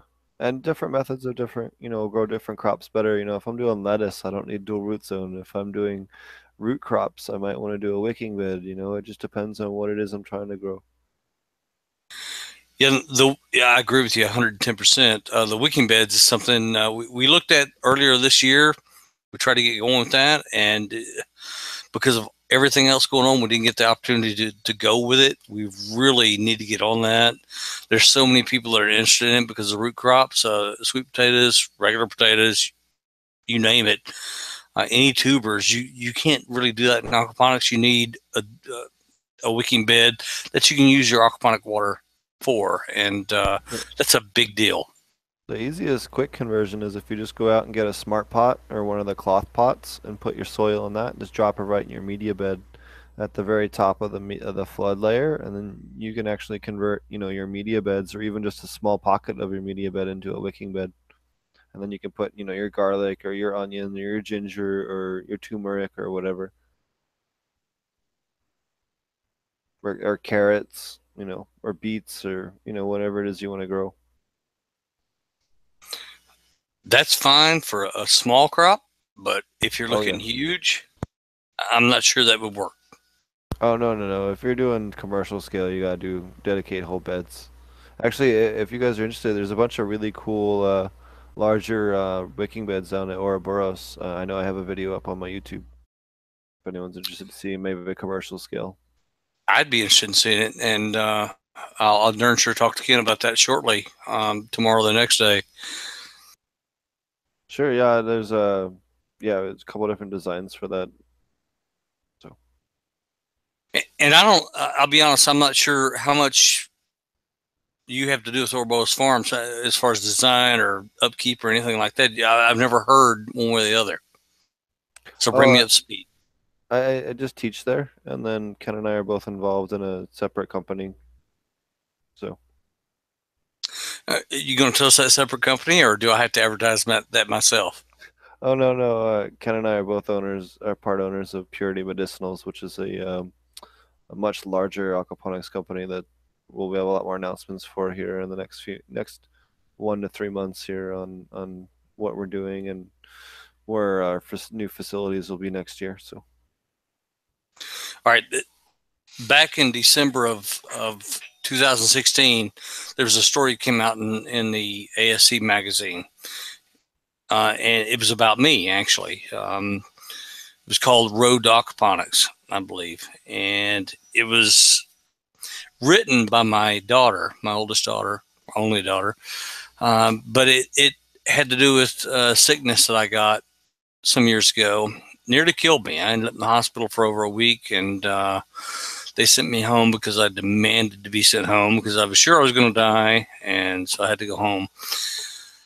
And it ended up being sarcoidosis, and I've asked about that a couple times tonight and trying to see if anybody knew anything. My curiosity is there anything out there from your side that could help with it? Because everywhere I go, I get no help. I can get a patch or a Band-Aid, but there's no help out there. This disease attacks every organ in your body from the skin down, and there's no help for it other than prednisone or anti-rejection drugs. They want us to take drugs that if you had a heart transplant or lung transplant, that's what you take those drugs for. But it's so devastating on the body that I refuse to take them. You'd probably want something in heavy in THCV and CBG. It looks like it's an inflammatory thing, but we're actually working on a product that would be very specifically geared towards this. That it's one of the ones that we haven't brought to market or shown off publicly that Tommy and I have kind of behind the scenes that I'm not going to tell you more about at the moment, but I can definitely tell you that we have one that's aimed specifically towards inflammation that we're kind of in the beta testing phase of right now. Where we're doing a certain isolation groups and a couple of other tricks to help with inflammation. And it's definitely something that we can talk about offline. But yeah, that Roger, would definitely.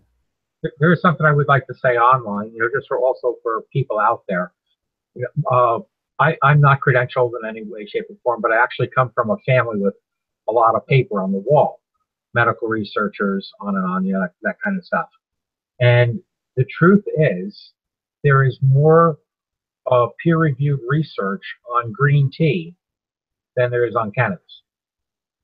And when you ask very specific questions like you're asking, I understand your need, and I hear a lot. The thinking I try to advocate for is being honest that we really don't have a lot of answers in the research to responsibly respond to your request. But what we can do as a community is say, hey, if you're a person who has X, Y, or Z condition, and you've decided you want to experiment with some cannabis or a number of other medicinal herbs, are the people gathered here the kind of people that are going to grow you the very best source material you can to run that experiment? I'm sorry we don't have like exact answers for conditions or whatever, but I do know there are people here that if you want to try different stuff, make good medicine and are really, really dedicated to the purity of it and the understanding of it. Whether or not it works, can't say a thing about that. Wish I had the research to show you. Really would love that. But sorry I don't have that. But yeah, people here do have some good stuff if you do want to try anything. No, it's okay that you don't have the actual research. Any idea? And I don't really ask for myself. I ask for the other people I deal with because I'm in a couple of groups that are for sarcoidosis specifically, and there's so many people out there suffering. They have it so much worse than I do, and I'd love to help them. I ain't trying to make profit off this. I'm just trying to help some folks. So if something ever comes up that could be tried, that you think might point that direction to help, I I'd be deal all with over a it. lot of pain, so I can only tell you anecdotally. It's not data. It's just my story. I'm missing 7 discs in my spine. I deal with a lot of pain. Something else, and nerve pain. I have neuropathy things from my spinal stuff and yakety schmackety. And had some pre-diabetic stuff. So I'm an old fart. You get it. I got a list. One of the things I found that just as a general tonic has been helping me tremendously is something called Kratom. And you can get it in capsules and like better than opiates by many fold over that you can find relief. Not 100% like an opiate, but you can find relief without all the stupid, and you can still poop. I know what you're talking about. The drug companies are fighting it hard to the point people are going to jail over that. It's ridiculous. Here in Texas, they're going to jail. They've been trying to push that. Is that but true? I haven't heard of anything like that. I've heard I of know anyone they getting made an arrested, attempt to really out it. The DEA did. but it failed. Sometime within the exactly, but it didn't go through. Well, the biggest issue is it helps for opioid addiction, and that's the biggest bullshit. These piece of shit pharmaceutical companies want to keep everyone on these highly addictive drugs, and Kratom actually helps people get off of opioids, and that's the reason why they're threatened by it. It's bullshit. Legal or not, you're going to want to keep it in your quiver because someday life catches up with you enough where you need something pretty stout. And I've been finding as somebody like who was in bed over 20 hours a day, I spent a year and a half on my walker and stuff. I can walk around and everything now. You will not pry that Kratom out of my cold dead fingers. I agree with you, Tommy. And it's absolutely wrong. It's hateful that people wanting to make money will hold back something like that or any other, not necessarily a cure, but an actual help for folks that need it. They do this cannabis on a daily basis. It's not surprising, though, and that's the part. It's not surprising. This is our space. Yeah, we can deal with this. They do with everything. And just remember, just because it moves into what we like to refer to as less than legal doesn't mean that people shouldn't stop using it. We're still going to help them. Exactly. I remember a time here in the United States when alcohol was illegal, and right now cannabis is still, for the most part, illegal. Some places it's okay, but federally, cannabis is illegal, and it shouldn't be. It shouldn't be. And if we keep on going the way we're going, even religion, if it's the wrong one, is going to be illegal. I didn't just say that. No, it's fine. We've seen radical, social groups in the past, become different things. You look at the backlash against the Nazi movements in the United States right now, and rightfully so. So Yeah. nobody likes They Nazis, don't even want to be shot and doom anymore. What's wrong with them? right? Nobody likes Nazis, so, Nazis! right? Fuck Nazis. Well, no, that depends on who you ask. There are certain people out there that like Nazis, but the people that are from They don't Germany don't like Nazis. Right? The people from Europe don't like Nazis. People from America don't like Nazis. But for some reason, there's a couple of people out there, and somehow we elected one of them. That I didn't say Right? that. No, we did. We did. They need to smoke this, and they'll give up their Nazi thing. Right? That's the thing. That will Can't we fix all them. just get a bong? One love, right there. Exactly. I don't care if you smoke it, drink it, The shoot prep. it up. Take all the guys at the Whatever. UN. Take all the guys at the UN. We need what is it? How many countries are there? 210. So we need 210 dab rigs. Just like terpenes. 210. We will solve this shit real quick, Every country's a different terpene. right? How many people are in Israel and Palestine? Let's get them each a bong. We can solve this. We have all these big conflicts. I think we can solve this. Everyone just needs to be a little more. I think we invent most of the conflicts. I do. I think we do it because it makes money. I think if you may see a small conflict and we find a way to make it bigger, and that makes us money. If you're in the industrial complex or weapons or whatever, I think war makes money. If I'm wrong, slap me. No, it does. But and that's one of the reasons why we're trying to push for the cannabis stuff. The biggest thing that we can do is help deprogram some of the bullshit our governments ended up doing to some of the veterans and everything else that's been out there, and put their life on the line, and they get all jacked up because of our government. So we can bring them back, give them good cannabis stuff to help them with their PTSD, to deprogram them and help undo the bullshit that we've caused and the stress we've caused to these poor veterans. So it's one of the things that I'm very passionate about. Yeah, the veterans are a big deal to me, an extreme deal. And if you watch our group very often, you'll see we'll have a veteran that'll have an issue, and we just kind of step up and take care of it. And we do ask people for help with that because sometimes it's pretty expensive, but every time we end up spending more money. And don't get me wrong, I'm not complaining. I'm happy to do it because without them, without their past, without the people before them, we wouldn't have the freedom we do to make the money or do what we do on YouTube like we're doing right now. So when they need help, we're always there. Yep. I know I do a bunch of volunteer work. In fact, I just saw the head guy from Sean from Read for Warriors the other day down in San Diego. So, well, I'm sorry, we were supposed to meet him. We weren't gonna get a chance to meet him, but we were just talking to him the other day. We've actually, Tommy and I have done a couple of different events with him last year. So, but we did get a chance to talk to him. I'm sure we'll get him on the show again. We're looking to do. He's got a different project going on down in Southern California. We're looking to help him get online. So that's one of the. So we'll have more on that later. Anyways, it's getting a little bit late. It's hitting about 9 o'clock, so we're going to wrap things up. Does anyone have anything else last minute to say before we switch end the show for the evening? Yeah, it's a little after 11 for me. Just saying. Yep, no, we're wrapping things up. So that's why I don't come on so often, because it's so late.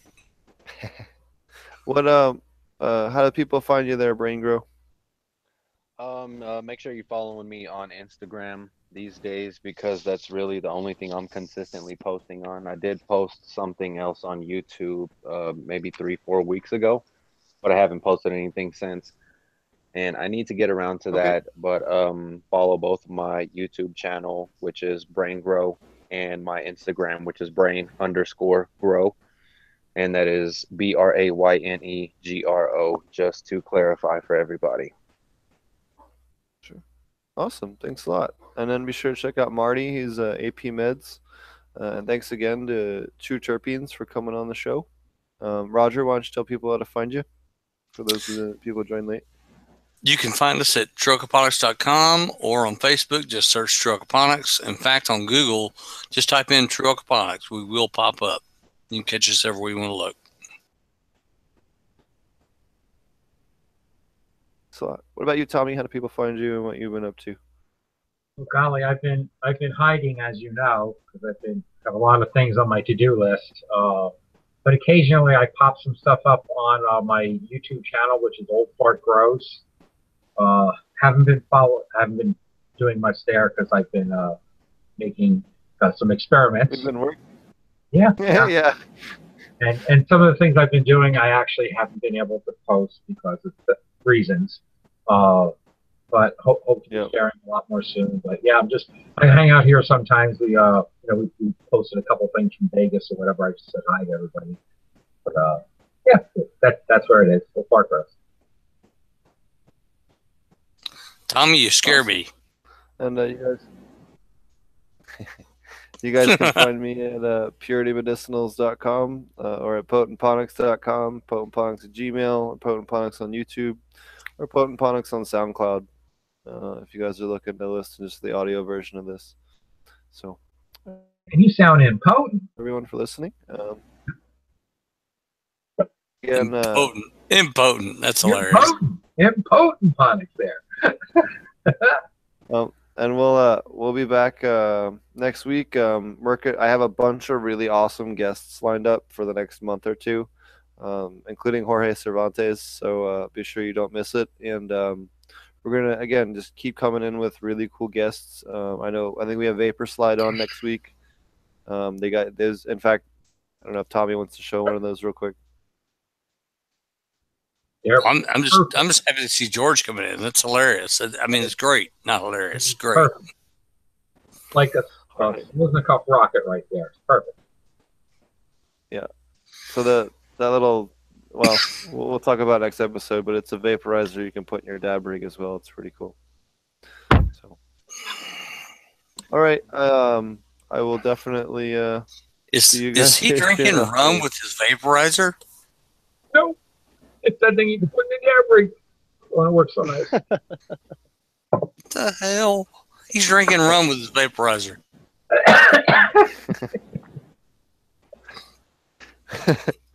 Hey Tommy, Anyways, we gotta have some spice rum together sometime. You know? Oh, little saving spice is always good.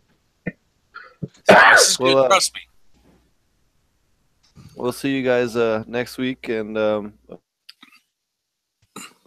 possibly a second guest. Not entirely sure yet. So thanks a lot. Hey Steve, thanks for having me. Thanks for having me. Thanks for coming on. See y'all later. Thanks a lot. Take care, everyone.